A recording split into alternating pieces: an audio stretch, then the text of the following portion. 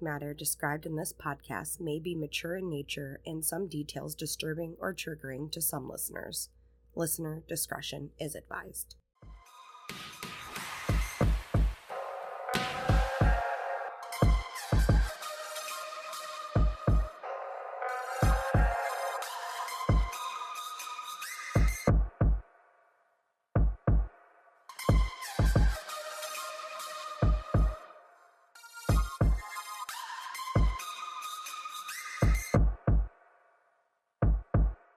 Hey everyone, it's Britt here at Poisonous Minds, and we're back. Let me first start off by saying last week was a victorious week for sweet, sweet justice. First, Michael Turney of Arizona was formally charged with the murder of his stepdaughter, Alyssa Turney. For those of you who do not know about Alyssa's case, please go listen to Voices for Justice, hosted by Alyssa's sister, Sarah Turney. She breaks down it all. I want to take a second to congratulate Sarah and all who may have helped to finally get some attention and responsibility brought to Alyssa's case after 19 years. Great job. Keep up the great work. Secondly, the Golden State Killer was finally handed down his sentence of life in prison without the possibility of parole. Finally, the victims' families and survivors have a sense of closure to what was decades long of uncertainty, who their attacker was and where he was. He will rot away lonely and hopefully painfully for the rest of his life. I know that doesn't give back what each victim had lost, but it gives hope that cases, no matter how old, can be closed, and that there are people out there who still care and try to help give a voice to the voiceless. Today's story is one that is torn between a hoax, stalking, or the unexplained. I'll let you decide for yourselves. Take a second and envision your dream home. Does it have the cliche white picket fence? Or does it have a big entryway with beautiful wood doors that swing open to your mansion that make you feel like royalty every time you walk through? Or do you picture a cute little ranch-style home with the echo of your children and pets running through, full of laughter and joy? Whatever your dream home would be, I'm sure it is lovely. That is exactly what Derek and Maria brought us were looking for too. Derek, growing up in Maine, working class, devoted and dedicated, he later found work at an insurance company in Manhattan and was driven to work his way up the corporate ladder, later to become the senior VP of the company with a very handsome salary to match. Maria was raised in Westfield, New Jersey, from a well-to-do family. Together, Maria and Derek had 3 children, and they were on the hunt for their dream home. And they had found just the place. Just blocks away from Maria's childhood home was 657 Boulevard in Westfield, New Jersey. It was built in 1905, a single-family colonial-style home that was roughly 3,920 square feet and sitting on about a half-acre land. This beautiful mansion had a spacious 6 bedrooms and 4 bathrooms. That was it, the home of Derek and Maria's dreams, the one they would raise their 3 beautiful children in and fill with memories. The kids were already picking out which fireplace Santa was going to use on Christmas. The Broaddus family knew this was the house and purchased the home for $1.3 million in 2014. But like every old house, it had its secrets too. After the closing on the house, the couple were excited to add their personal touches to the home. They hired construction crews for some renovations, and they wanted it done before they officially moved in. One June day, Derek and Maria had spent majority of their day painting. Taking a break as the evening approached, Derek goes out to get the mail. In the mailbox sits a white envelope with big chunky letters. That envelope would turn their home into their worst nightmare. The front of the envelope had big chunky handwriting that said, "The new owner." Within the envelope was a typed letter, according to the source, The Cut. And that letter reads, and I quote, "Dearest new neighbor at 657 Boulevard, allow me to welcome you to the neighborhood. How did you end up here?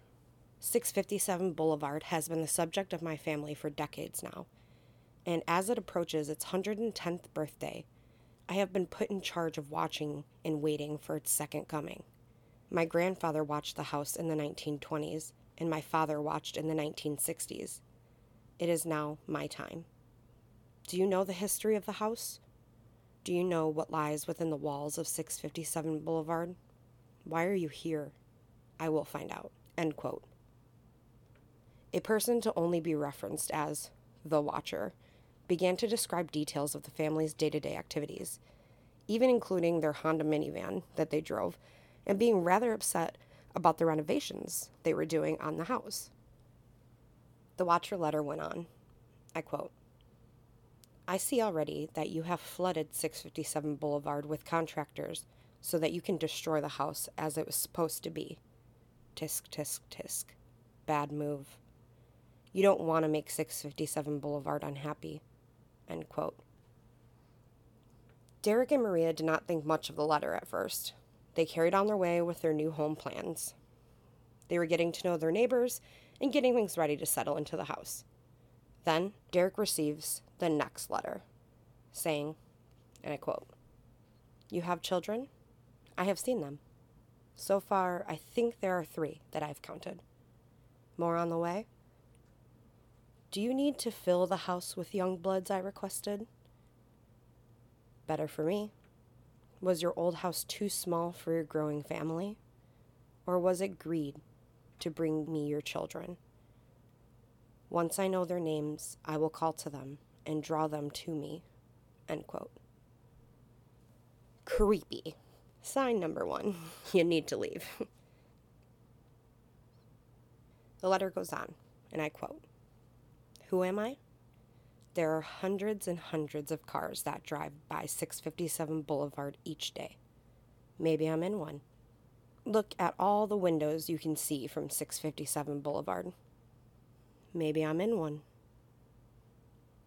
Look out any of the many windows in 657 Boulevard at all the people who stroll each day.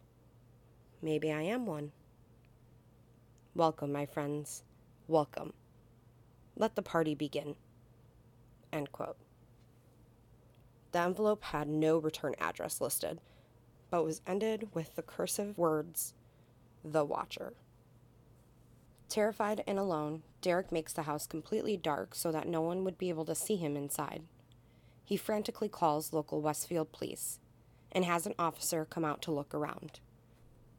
While the officer was there, Derek had him read the letters, and the officer was quoted as saying, "What the fuck is this?" End quote. Questioning if Derek knew of any people who would want to hurt him or his family, or if he had any enemies of any kind.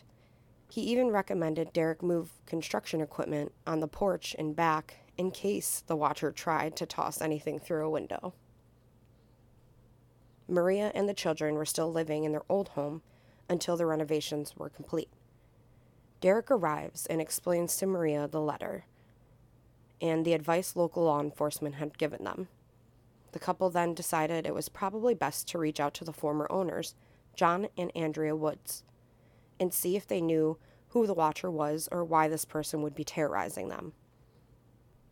They also asked about the part of the letter that said, and I quote, I asked the Woods to bring me young blood, and it looks like they listened, end quote. They sent the Woods an email. The next day, they received a reply from them that stated, in the 23 years in the house, they had never received any letters except for a few days before they moved out. Andrea Woods said she had received a letter from the Watcher, and it had mentioned how the Watcher and his family had observed the house for many years.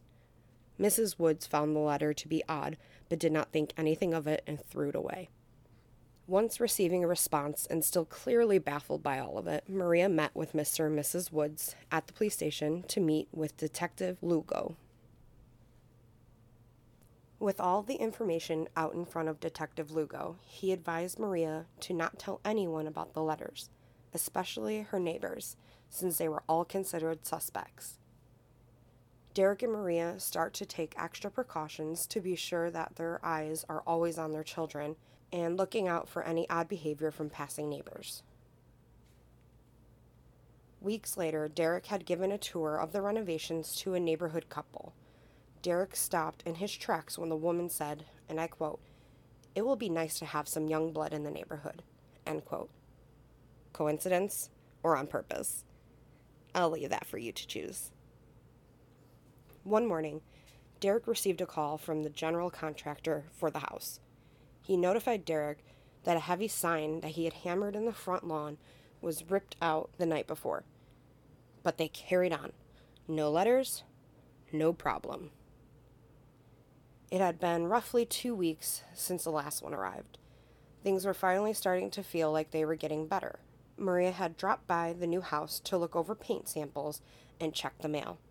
As she reaches her hand into the mailbox and starts to pull out the mail, she immediately is drawn to the thick black handwriting on the front of the envelope. With no hesitation, she calls the police to the house. The letter from the watcher reads, and I quote, "Welcome again to your new home at 657 Boulevard. The workers have been busy, and I have been watching you unload cartfuls of your personal belongings. The dumpster is a nice touch. Have they found what is in the walls yet? In time they will," end quote. This arrogant maniac is growing more cocky. He carries on the letters by misspelling their names, even figuring out each one of their children's name, in birth order, and by their nicknames. The letter goes on, and I quote, "I am pleased to know your names now and the names of your young blood you have brought to me. You certainly say their names often," end quote. The watcher recalls a time where they saw one of their children using an easel on their closed-in porch, saying, quote, "Is she the artist in the family? 657 Boulevard is anxious for you to move in. It has been years and years since the young blood ruled the hallways of the house. Have you found all the secrets it holds yet? Will the young blood play in the basement, or are they too afraid to go down there alone? I would be very afraid if I were them. It is far away from the rest of the house. If you were upstairs, you would never hear them scream. Will they sleep in the attic, or will you all sleep on the second floor? Who has the bedrooms facing the street?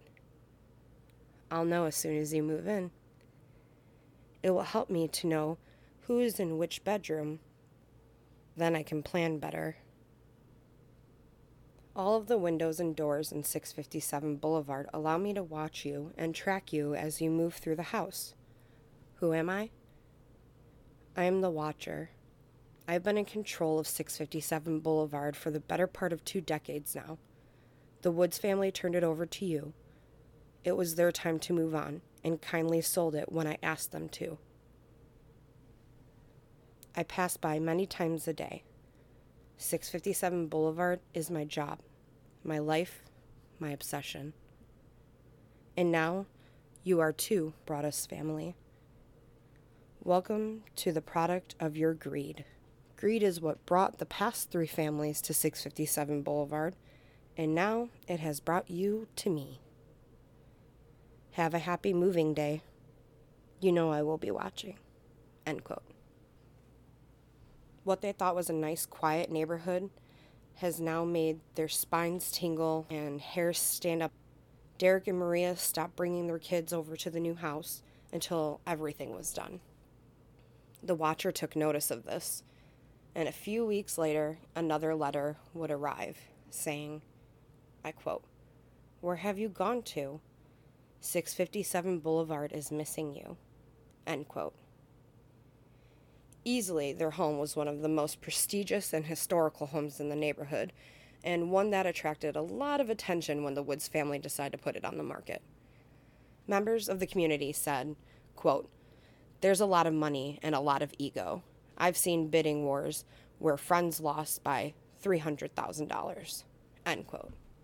Derek and Maria were starting to think the watcher was someone who may have been potentially a buyer of the home, and maybe they were upset that they didn't get the house. The watcher also mentioned, and I quote, "The boulevard used to be the street to live on.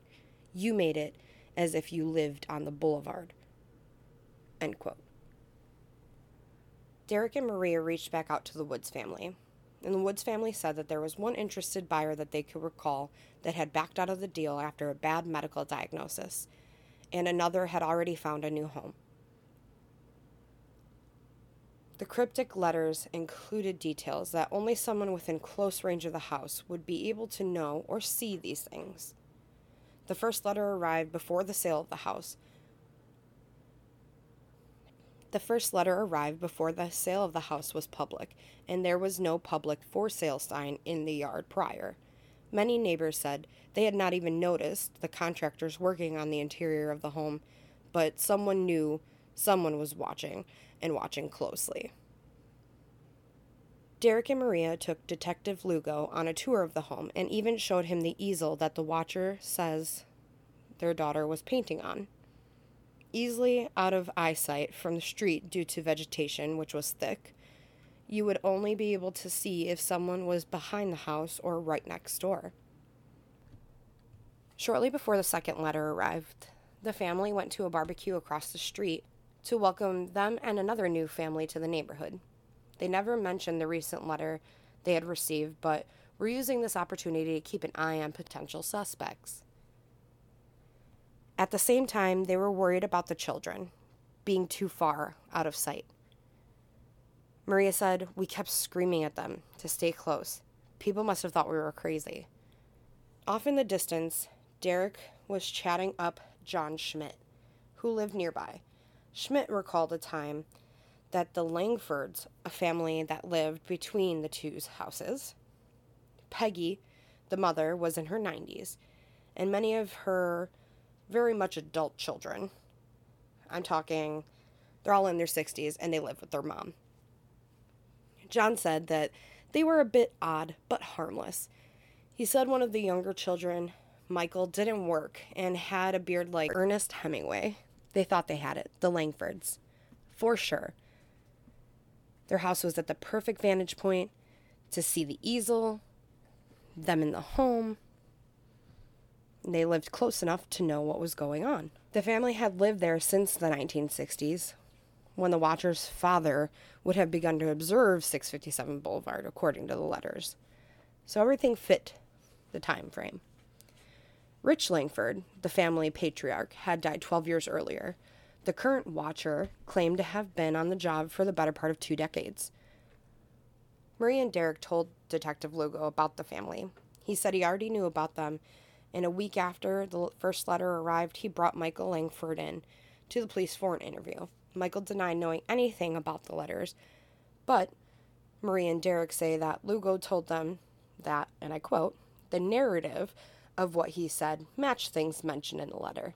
This isn't CSI Westfield," Lugo told Derek and Maria. "When the wife is dead, it's the husband." End quote. There was not a lot of hard-sticking evidence, and after some weeks, the police chief told Derek and Maria that short of an admission, there wasn't much the department could do for them. Derek, enraged, says to the detective, "This is someone who's threatening my children." And the police are basically saying, probably nothing is going to happen. Probably isn't good enough for me, Derek said. Hell yeah. After the second letter, Derek told police that if they didn't take care of the situation, they would have a different kind of case on their hands. Quote, "This person attacked my family, and where I'm from, if you do that, you get your ass beat," Derek told the source, The Cut.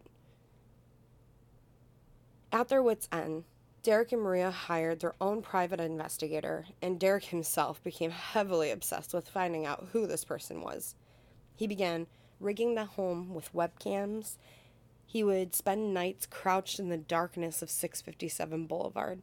He was accumulating clues of people closest to him. He took Maria to a coffee shop in Manhattan, where he sprawled out across the table.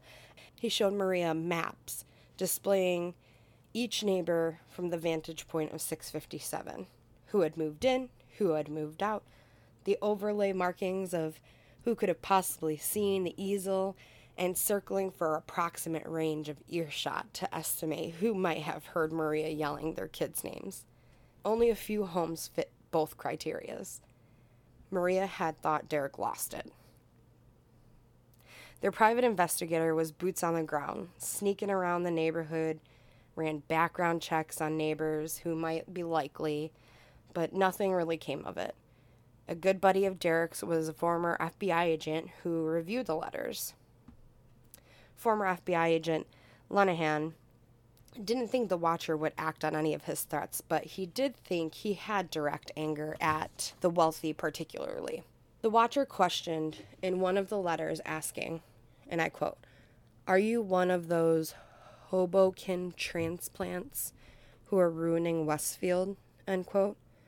Also commenting on their renovations, "The house is crying from all the pain it is going through. You've changed it and made it so fancy. You're stealing its history. It cries for the past and what used to be in the time when I roamed its halls." The 1960s were a good time for 657 Boulevard, when I ran from room to room, imagining the life with the rich occupants there. The house was full of life and young blood. And then it got old, and so did my father, but he kept watching until the day he died. And now I watch and wait for the day when the young blood will be mine again. End quote. But one suspect that kept coming up was their neighbor, Michael Langford. He fit the criteria, how long his family lived in the area, and the neighbors commented on his overly odd behaviors. Evidence was just not on their side, though, and actually caused a lot of tension between the two families. The lawyer even tried to attempt to draw him out by sending him a letter that said the house would be torn down, and nothing happened. When the police eventually questioned Michael before the second letter was sent, Derek and Maria had said, according to the cut, that Detective Lugo told the couple they wouldn't receive any more letters after he spoke with Michael. But 2 more arrived after. Ballsy move or wrong guy? The end of 2014 stalled any investigative leads that they had. No prints, no DNA, no way to tell who this person was behind the mysterious letters. In December, the police broke the news that they ran out of options. The family had an alarm system installed, but the thought of moving fully into the home gave them extreme anxiety. The uncertainty of who can hear you, who can see you, your children, when the next letter would arrive, and how much worse it could get. The couple didn't want to put their children in harm's way of this sociopath. Alarms would go off sometimes in the middle of the night where Derek would bring a knife just in case. I would do the same. But with their paranoia, they were met with the unraveling Watcher. A part in one of the letters read, and I quote, "657 Boulevard is turning on me. It is coming after me. I don't understand why. What spell did you cast on it? It used to be my friend, and now it is my enemy. I am in charge of 657 Boulevard. It is not in charge of me. I will fend off its bad things and wait for it to become good again. It will not punish me. I will rise again. I will be patient and wait for this to pass, and for you to bring the young blood back to me. 657 Boulevard needs young blood. It needs you. Come back. Let the young blood play again like I once did. Let the young blood sleep in 657 Boulevard. Stop changing it and let it alone." End quote. Derek and Maria sold their old home and moved into Maria's parents', still paying for this enormous mortgage and property taxes on their dream home. They would tell their friends that they had to move in due to legal issues, when they really just didn't feel safe and felt stuck. The couple were starting to have their own issues related to the home.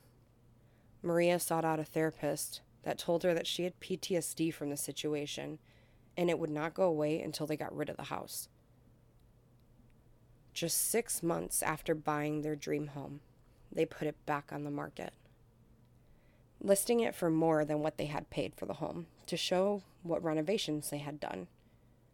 But like the Real Housewives of Jersey, news travels fast. Realtors exchanged some emails. They said they heard about rumors of why the house sat empty for so long. Derek and Maria did send a partial disclosure mentioning the letters to potential buyers and to Coldwell Banker and their realtor. They even intended on showing the full letters to anyone whose offer was accepted. Several bids were placed well below asking price, but the couple were not ready to take such a financial hit and only wanted to share the letters with likely buyers. Not one buyer got that far, even when they lowered the price of the home. Coldwell Bank didn't even read the letters and told the couple they were being unnecessarily forthcoming, but the couple were adamant that they should include it. They wanted to be sure the next family who moved in was well aware. Shortly after, Derek and Maria filed a legal complaint against the Woods family for not disclosing the information of the watcher before purchasing the home. They were hoping for a quiet settlement, but the good old media ran with it. Reporters flooded the lawn of the home, waiting for anyone to share their story and experience with them. Derek and Maria were advised to not speak to the public, to spare their kids of any exposure of what was happening. They attempted to get away by spending a little time at a friend's beach house. Things went from worse to shit. Maria's grandfather had a heart attack, and the friend that they were staying with had a grand mal seizure.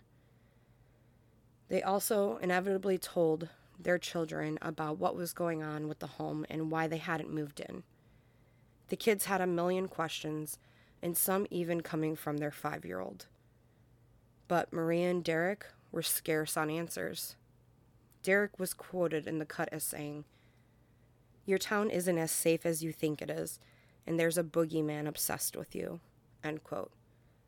Honestly, that just gives me the goosebumps. Ew. But like I said, the media did what the media does when it has the smallest sniff of a story. It quickly escalated to neighbor interviews and worked its way up to a terrible horror movie. And yet, no one had even read the actual letters. The internet was especially cruel, calling them the millionaires who ran away scared from their dream home on some places like Reddit and Facebook. Eventually, down the line, the envelope was tested and it came back to be a woman's DNA, and eventually ruled out the Langfords and his family. They hired a forensic linguist. Fancy, right? He did not have any conclusive findings besides what he found on some local online forums that were similar to the Watcher's writing. Even though he did not think the author was the Watcher, he did think it was possible that the Watcher could watch the Game of Thrones HBO show, since Jon Snow was one of the Watchers on the wall. Clever. Derek's coming undone and trying to hire hackers to break into his neighbors' Wi-Fi networks. Now, we have all seen a scary movie or two where this can quickly become another crime in and of itself. But I guess this task was much more difficult than he thought and quickly bailed on this idea. Good move, dearest Derek. Turns out there was another family on that street that had received a letter from the Watcher when the Woods family was selling the home. But same as the Woods, they threw the letter away and said it only made things more confusing. And eventually, the case was cold again. The neighbors rallied in the street to sort out who would have sent the letters. They came to the conclusion that maybe Derek and Maria had did this to themselves. Nothing sinister and terrifying can happen in our white picket fence neighborhood. In some, they said they suffered from buyer's remorse or realized that they couldn't afford it, and this was just some grand scheme to get out of it, insurance fraud of sorts. Some thought it was a point to be made that the family upgraded from a $770,000 home to a $1.3 million house and refinanced their mortgages. Maria, being from that area, knew exactly how they would all react and could never admit that there was something wrong in their town, a person who may be mentally ill. Maria's DNA was also even ruled out from being on the envelope. Their lawsuit was later thrown out by a judge. Derek and Maria ended up borrowing money from a friend to buy a new home through an LLC to keep their location private. Since the home wasn't selling, they thought about tearing it down and putting up 2 smaller houses, but it would be too small for the mandated size for Westfield's planning board. Most neighbors didn't hear anything about the letters until the lawsuit, which they were surprised that Maria and Derek didn't say anything about the letters. Gee, not tell every potential suspect that they're getting creepy letters about their young bloods as a conversation starter wasn't good enough for this Karen. A whole bunch of legal bullshit later, Westfield agreed to allow the couple to rent the home. Finally, they had a family in the home. 2 weeks after they moved in, Derek went to go deal with a squirrel situation in the roof, and the renters handed them an envelope, and it read, and I quote, "Violent winds and bitter cold. To the vile and spiteful Derek and his wench of a wife, Maria." End quote. 2 years later, and out of nowhere, dated February 13th, this letter. The day Maria and Derek gave a deposition to the lawsuit against the Woods family. The letter goes on, and I quote, "You wonder who the watcher is? Turn around, idiots," the letter read. "Maybe you even spoke to me. One of the so-called neighbors who has no idea who the watcher could be. Or maybe you do know and are too scared to tell anyone. Good move." The letter was a little less stylish and had more hate than the others. And it seemed that they had been closely following the story. They had looked at the media coverage. The letter goes on, and I quote, "I walked by the news trucks when they took over my neighborhood and mocked me." End quote. Derek, spidey senses go into overdrive. The watcher goes on, "I watched as you walked from the dark house in an attempt to find me. Telescopes and binoculars are wonderful inventions. 657 Boulevard survived your attempted assault and stood strong with its army of supporters barricading its gates." End quote. Which clearly shows that he's pissed off about the fake attempt to tear the house down. The letter goes on, quote, "My soldiers of the Boulevard followed my orders to a T. They carried out their mission and saved the soul of 657 Boulevard with my orders. All hail the Watcher." End quote. The family renting said they'd stay if cameras were installed. You think Derek did that immediately? I think so. But the letters pointed out that revenge can come in many forms.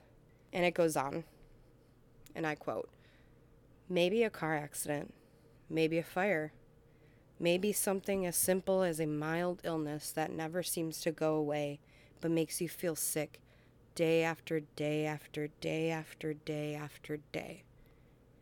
Maybe the mysterious death of a pet. Loved ones suddenly die. Planes and cars and bicycles crash. Bones break." End quote. Renting was not covering the cost of their mortgage, and the house went back on the market. It sat empty for a long time. The last of the 4th letters, according to the cut, reads, and I quote, "You are despised by the house, and the Watcher won." End quote. The home was finally sold in 2019 at a loss of $440,000. And to this day, there is no answers to who the Watcher is, or maybe if they even existed at all. Let me know what you think. Thank you all so much for listening to this week's episode of Poisonous Minds. Please remember to subscribe, review, rate on all your podcast platforms. and I'll see you all next week. Bye! Poisonous Minds podcast is written, produced, and composed by myself, Brittany Mejias.